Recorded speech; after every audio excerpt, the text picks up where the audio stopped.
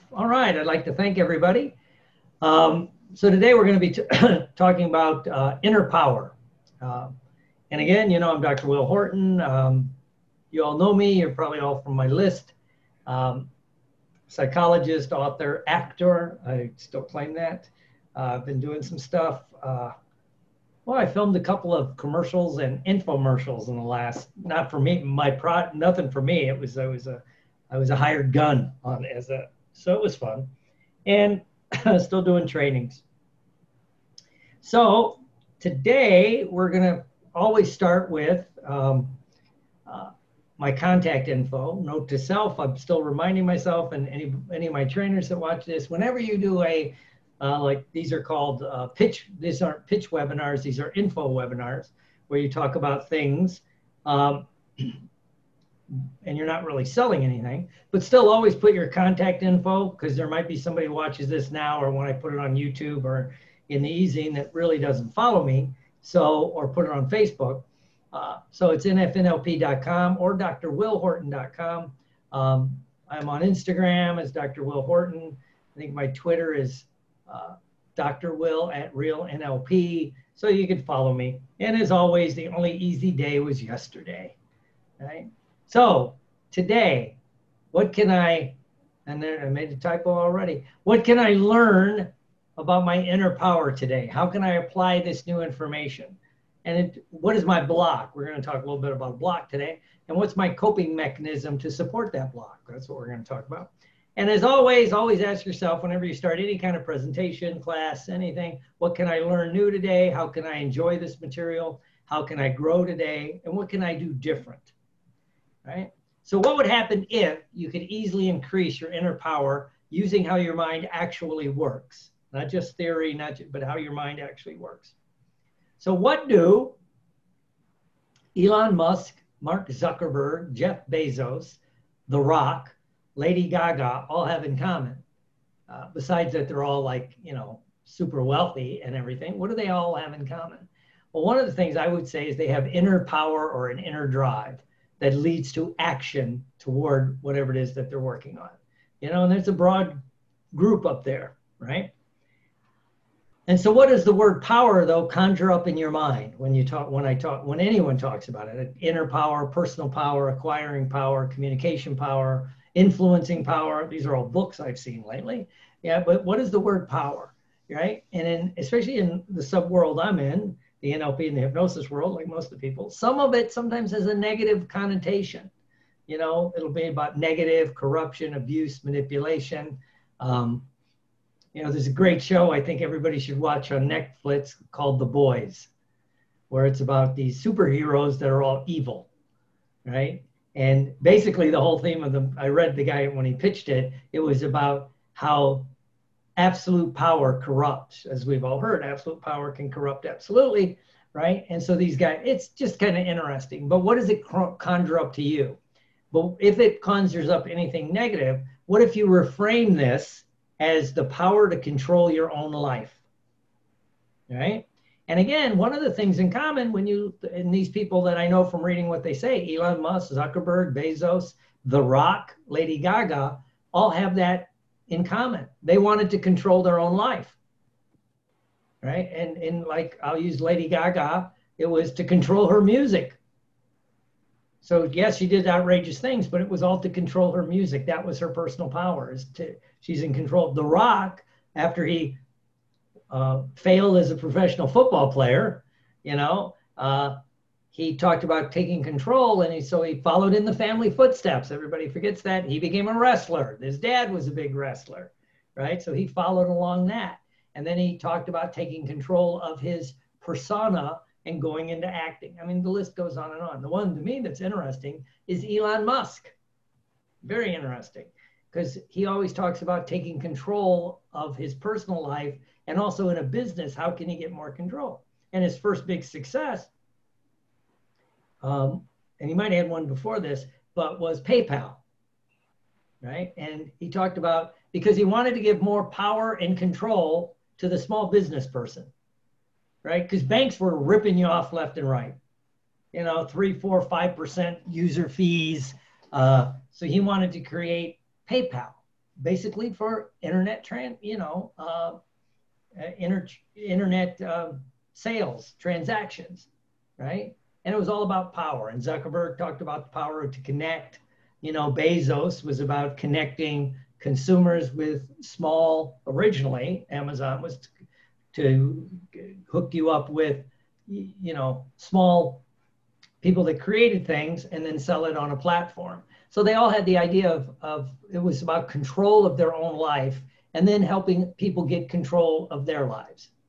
Whether it's their business life like Elon Musk or Zuckerberg, your personal life with, it's changed how we communicate with people. Bezos changed how we buy. The Rock is The Rock, whatever, Lady Gaga, things like that. But I always throw this at the beginning. I like this: smartphone equals stupid people, right? And what I mean by that is there's so much information at our fingertips, right? I've heard it said that the internet is the greatest gift to humanity in the last decades, if not ever. And at the same time, other people say the internet is the greatest curse, right? Because there's no filters on it, But there's so much to grab your attention, right, on the internet. And now it's at your fingertips with your smartphone. You don't have to be sitting at home to get on your computer. You can do it on your phone. And there's so much to grab your interest. And this leads into one of the first points we'll talk about.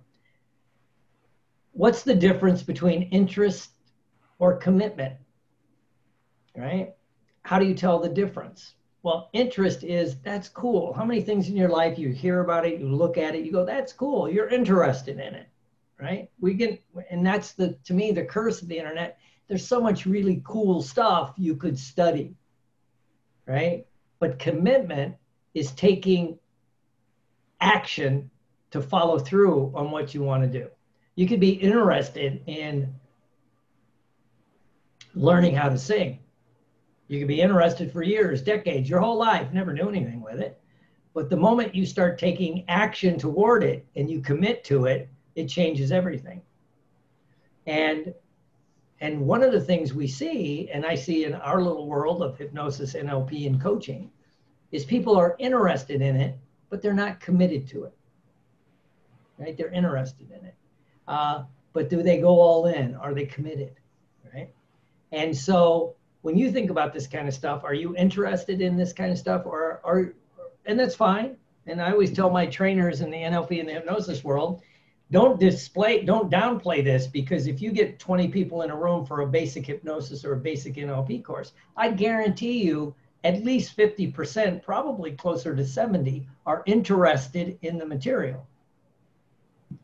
They're not committed to make this their livelihood, but I don't want to kick out, 3/4 of my class just to get the 5 people that really want to become practitioners or coaches or hypnotists or whatever it happens to be, but at the same time, there's that flip, and how many things are you interested in versus how many things are you committed to, but what's the biggest block, and Tony Robbins, our dear friend, let me do my NLP, our dear friend Tony Robbins would say it's fear, and I've heard that said over. Jim Rohn, fear stops you.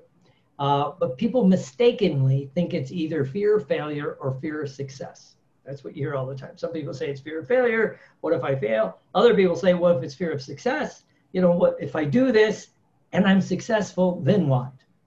Right? I still remember, I always use the example, the guy I was helping him with his book. He was finishing a book and he kept putting it off, but we were almost done. I'm like, dude, just finish the freaking book, and he's putting it off. And he finally said, yeah, but if it's good, they'll want me to write another one. I'm like, first of all, you don't even know if anybody's going to buy this goddamn book. I mean, it's like you're way cart before horse, but we all do that. It's like, what if? And that's fear of, is it success? Is it failure? These two flip. But I think they're both wrong. And they're both right in some ways, but they're both wrong. So in my opinion, from studying it, what is the true fear that stops people? What is the true fear? All right. Are you ready? You want to know? All right. To me, the true fear is being judged. Being judged by your friends or your peers, your family, your coworkers, some kind of authority figure, right? have you ever started something? Like you get interested in something, you start taking a class. So you go, I want to do this. And then maybe a friend, a coworker, or a family member questioned it. So you stopped because you didn't want to be judged, only to see someone else succeed with that idea you had later on, right? As you all know, and I hate to bore you with it, but I always talk about addiction recovery because that's a world I'm in, and both personally and clinically and, you know, all that. You see people start to they're interested in getting clean and sober. So maybe they go to a meeting, maybe they go through a treatment center, it's working. And then, you know, your friends say, it's bullshit, you know, you're not, no. So they quit, right? Only to see that friend or that family member that was slamming them end up in sobriety later on in life, right? But I always think of just in your personal life, you come up with an idea and people ridicule you. Usually it's friends, family, coworkers, or some kind of authority figure. And then you see it later on, right? Because when you're judged, it makes everything worse, you know? There was a thing I read in last, I think it was Wednesday, whenever it was. We were talking, and one of our trainers, Dr. John Oda, personal coach, he was one of Tony Robbins' main coaches for a few years. And he talked about he had a stuttering problem. And, you know, excuse my dogs in the background, but he had a stuttering problem. And, you know, and he talked about how he reframed it in his mind. But anyway, and I was thinking about that because I remember, what do you call a person that helps people with stuttering? What's the technical term? Speech pathologist? Yes, a speech pathologist. I read something they wrote about stutterers, and she said a lot of people with a bad stuttering problem were basically ridiculed and judged for it when they were kids, and usually by peers and family members, like brothers or sisters. They tease you, you know, and of course they might say, well, I'm teasing you to try to make you better, and then it makes it worse, and then you did. And then she said that kind of what Dr. John said the other day, which is she had great success with little kids just saying, you know, this just means you're thinking so fast your tongue can't keep up. And the kids kind of just would, and she would do speech exercises. Of course, she was a speech pathologist, but just that idea, like he said, you're just thinking too fast. Because I guarantee you, everyone on here will probably stutter or search for words when you're really on a roll, right? Right? When you're really on a roll. So, can you take baby steps? You know, how I always say lately, how long do you give a baby to learn how to walk? Is there a time frame? You know, that little guy ain't walking by, you know, 14 months, that's it. We're strapping him in a thing and he's, you know, yeah, well, we'll put him in a wheelchair. No, we don't judge, you know. And do we judge babies for falling down? No, we just, you know. But I always think about, I love when you watch a little kid, and usually when they're about, after they've been walking so they can kind of walk, but they still fall, whatever age that is. And I know it's dependent on each child. There's no set time frame, but they get to that where they can kind of walk and then they can't, but they're walking and then they fall down. And then it's called the cry or not cry moment. They look at their mom or their dad or the other people around them, and, you know, and as Carolyn can say, because she raised a couple kids pretty close in age, you know, if you just turn your back, don't think anything, they just get up and keep, right? But if you go over, oh, baby, they start crying, you know, things like that. And again, you know, can we take that attitude of you're going to do it until you succeed? You know, it may take some kids. My daughter was walking, I think, pretty good at about 11 months, if I remember right. She was pretty, you know, and she was talking young. And anybody that's ever met my daughter tell you she still hasn't shut up since she learned. I don't know where she gets that from, you know, nut meat tree. But yeah, but can you do that? It's easier said than done, right? Because again, we are worried about being judged, you know, in all kinds of ways. Will that stop your success? And then I think the thing as we get started, this is going to be a several week process, is the trap of success. We fall into thinking that success is a gift, right? We see the finished product. You know, we judge our beginning of something by someone else's end. You know, it's your first acting class. And so you're learning how to act. We'll use that as an example, right? And you're going to judge yourself by Robert De Niro doing a scene or a cold read, right? You can't do that, you know, like in the martial arts world. You know, it's one of your first karate classes. You can't judge how you're trying to do a front kick by Bruce Lee's Enter the Dragon, right? But we do that. And then you know, we think it's just a gift. And yes, there's genetic things for certain things. There are genetic things that can help you. But, you know, especially someone that's really practiced something, it looks effortless. And again, we're judging our start by their finish. And again, think of athletes and actors. You know, have you ever watched a TV show, you know, here in the States, or Miss Shamala in wonderful India? And if you see the first episode of a TV show, right? Like the first episode or two, like it's called the pilot. And then you see the show 6 or 7 episodes or a year later, how much the actors have grown in the part. I think we've all experienced that, right? Because you know, we get to watch them in the process from the very beginning to the very end, right? So, and again, we see that finished product, but we don't see their actions, their practice, their rehearsals, their failures. You know, I heard a person at a seminar I was at make the statement, it was about acting, make the statement, you're only as good in performance as you got the guts to be bad in rehearsal, right? It was an interesting comment, right? Because you rehearse, you practice. And then what the audience sees or what the camera sees at the end is the final product. Okay? So here are the true keys on our some of the takeaways that successful people seem to have learned or natural. They may learn it, it may be natural. I don't know, right? But these seem to be pretty true. They can handle frustration, right? They can handle frustration. And that would be both personally and professionally as they're going toward it. A big one is they can handle or reframe rejection, right? Or that ability not to let other people's judgment get to them. You know, some of them will reframe it as a positive. You know, I remember when Musk was talking about someone, PayPal, and was getting started, and he was getting rejection from everybody. Everybody kept pointing out how, you know, Bank of America, all the big banks thought it was a stupid idea, right? And his reframe was, of course they think it's a stupid idea. I'm taking money out of their pocket. You know, they're charging small business fee. I remember when I was taking first credit cards in the late 80s, it was like 6 or 7% sometimes to run a credit card. You know, they went to the bank, had nothing to do in the credit card company, which was owned by the bank, right? Some of us remember that, you know, and he comes up with PayPal, which was whatever it is, 1 or 2% right now.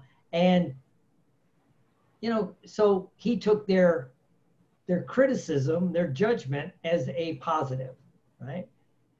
Usually successful people can handle and actually kind of enjoy pressure, right? A big one, and here's kind of a paradox, they avoid complacency, but they can accept good enough for certain parts of whatever they're doing, right? Because if you're going to write a book, sooner or later, you got to say, this is the book. It's good enough.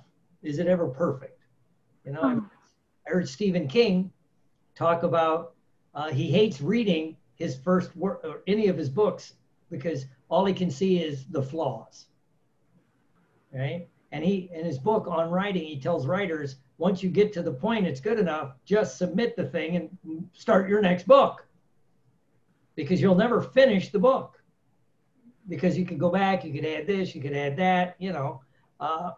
So you avoid complacency. You keep going. You don't get complacent, but you have to be able to accept good enough.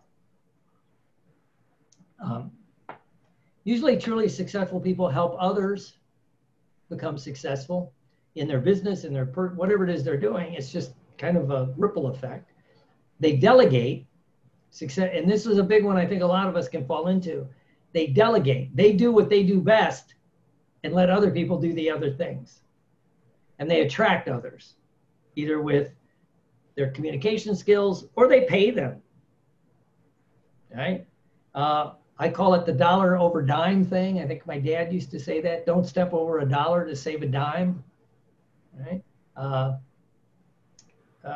But I've seen that. People go, no, I'll just create my own website. And then they take 6 months, right? And put on, they're not seeing clients, they're not doing this, and they get their website up. They could have paid somebody $300, $400, $500, had the website up in a week and move on. Nope. To me, that's stepping over a dollar to try to save a dime. You know, I just had it with somebody I was coaching on doing a book. I said, well, here's where you go to get your, like, to have a few people design your covers. No, I'll just do it myself. I don't want to give that person like $10 to, you know, a graphic artist to design my book. And I'm like, you know, and I think he got bogged down for about a month trying to design his own cover. Yeah, it's just like, but we can all do it, right? Because delegating is hard. But to be able to delegate, it goes back up to sometimes you just got to accept good enough. Right? As later on, after we do the talk, I'll get feedback from Captain Billy, because I know true leadership is knowing not everybody can do it to the true standard you want, but is it good enough to get the job done right now? You know, I heard Schwarzkopf talk about that, you know, and what is it? He got slammed. I'll edit this out of the book, but he got slammed was Rumsfeld, when he said, we go to the war with the army we got, not the army we want, or whatever it was. But it makes sense. It wasn't a slam. It's like, you know, it's still the best in the world. But so can you delegate? And to delegate, you have to get the people to do it and let them do what they do, right? So here's a step formula. You know, you need a clear-cut goal. Right? Elon Musk is a good example, right? Now he's done multiple things. It doesn't mean you only do one thing. You know, it's the first one I can think of. It might have had one before it. If anybody knows, appreciate it later, but was PayPal. You know, he was committed to the goal because as a person, I think he was doing some internet marketing. He got tired of paying those big things and he saw the need of that and he was committed to the goal. He took the action toward it and he realized there was no failure, only feedback. You know, and one of our classic NLP presuppositions, no failure, only feedback. Because you always succeed at getting a result. You start something, there's going to be a result. It may not be what you want, but there's going to be a result. And then you can adapt and change your behavior. Okay? Fred Smith of FedEx talked about, you know, when they launched the company, of course, everyone told him he was crazy back when he launched FedEx. I think it was the late 70s, or mid 70s. Everybody told him he was crazy. Nobody would pay to ship packages when you could use the US mail. You know, it was stupid. Nobody would do it. Nobody would pay a premium. First day after he set everything up, airplane, I mean, this wasn't a small setup, right? So he got it going. And first day they were supposed to send a couple hundred packages. They sent like 8 or 10, with half of those being packages from themselves to themselves, right? And at the end, he just looked at it. Well, we got a result. Great. We know how to send packages. The ones we tested worked, right? Now we just need to like tweak the numbers, which was an interesting way to say it. But he adapted, changed his behavior, and then just kept going, right? You have to develop the energy to keep going. We'll talk about that as we keep going. Focus on the outcome, not the steps of the process, right? What's your outcome? And if your outcome is to mail package to get this packaging business, that's the outcome. He changed a little bit how he did it, you know. Elon Musk with what he was doing, you know, and you focus on the outcome, but we can get caught up in steps or processes, right? And cut out the dead weight, right? You know, like I use the plate analogy. You know, if you're going to eat, your plate's only so big. What do you want to put on it at the time? You know, all the good motivational speakers say, what is one thing, all of us that make it through the whole day, what is from the smartest person in the world to the lowest, if you will, the richest to the poorest, What's one thing that's absolutely common to everybody? We all have 24 hours in a day, right? How are you going to spend that time? You know, and that may be cutting out some of your interests to focus on those things you're committed to. You know, there's, again, if, you know, everybody's excited to look like a bodybuilder if they're into that until they realize, you mean I got to work out more than once? Yeah. Isn't there a pill for that? I saw the movie Captain America. Isn't there a machine you can put me in where I come out, you know, looking like Chris Evans or The Rock? So you got to realize there's certain things that maybe right now you can't focus on. All right.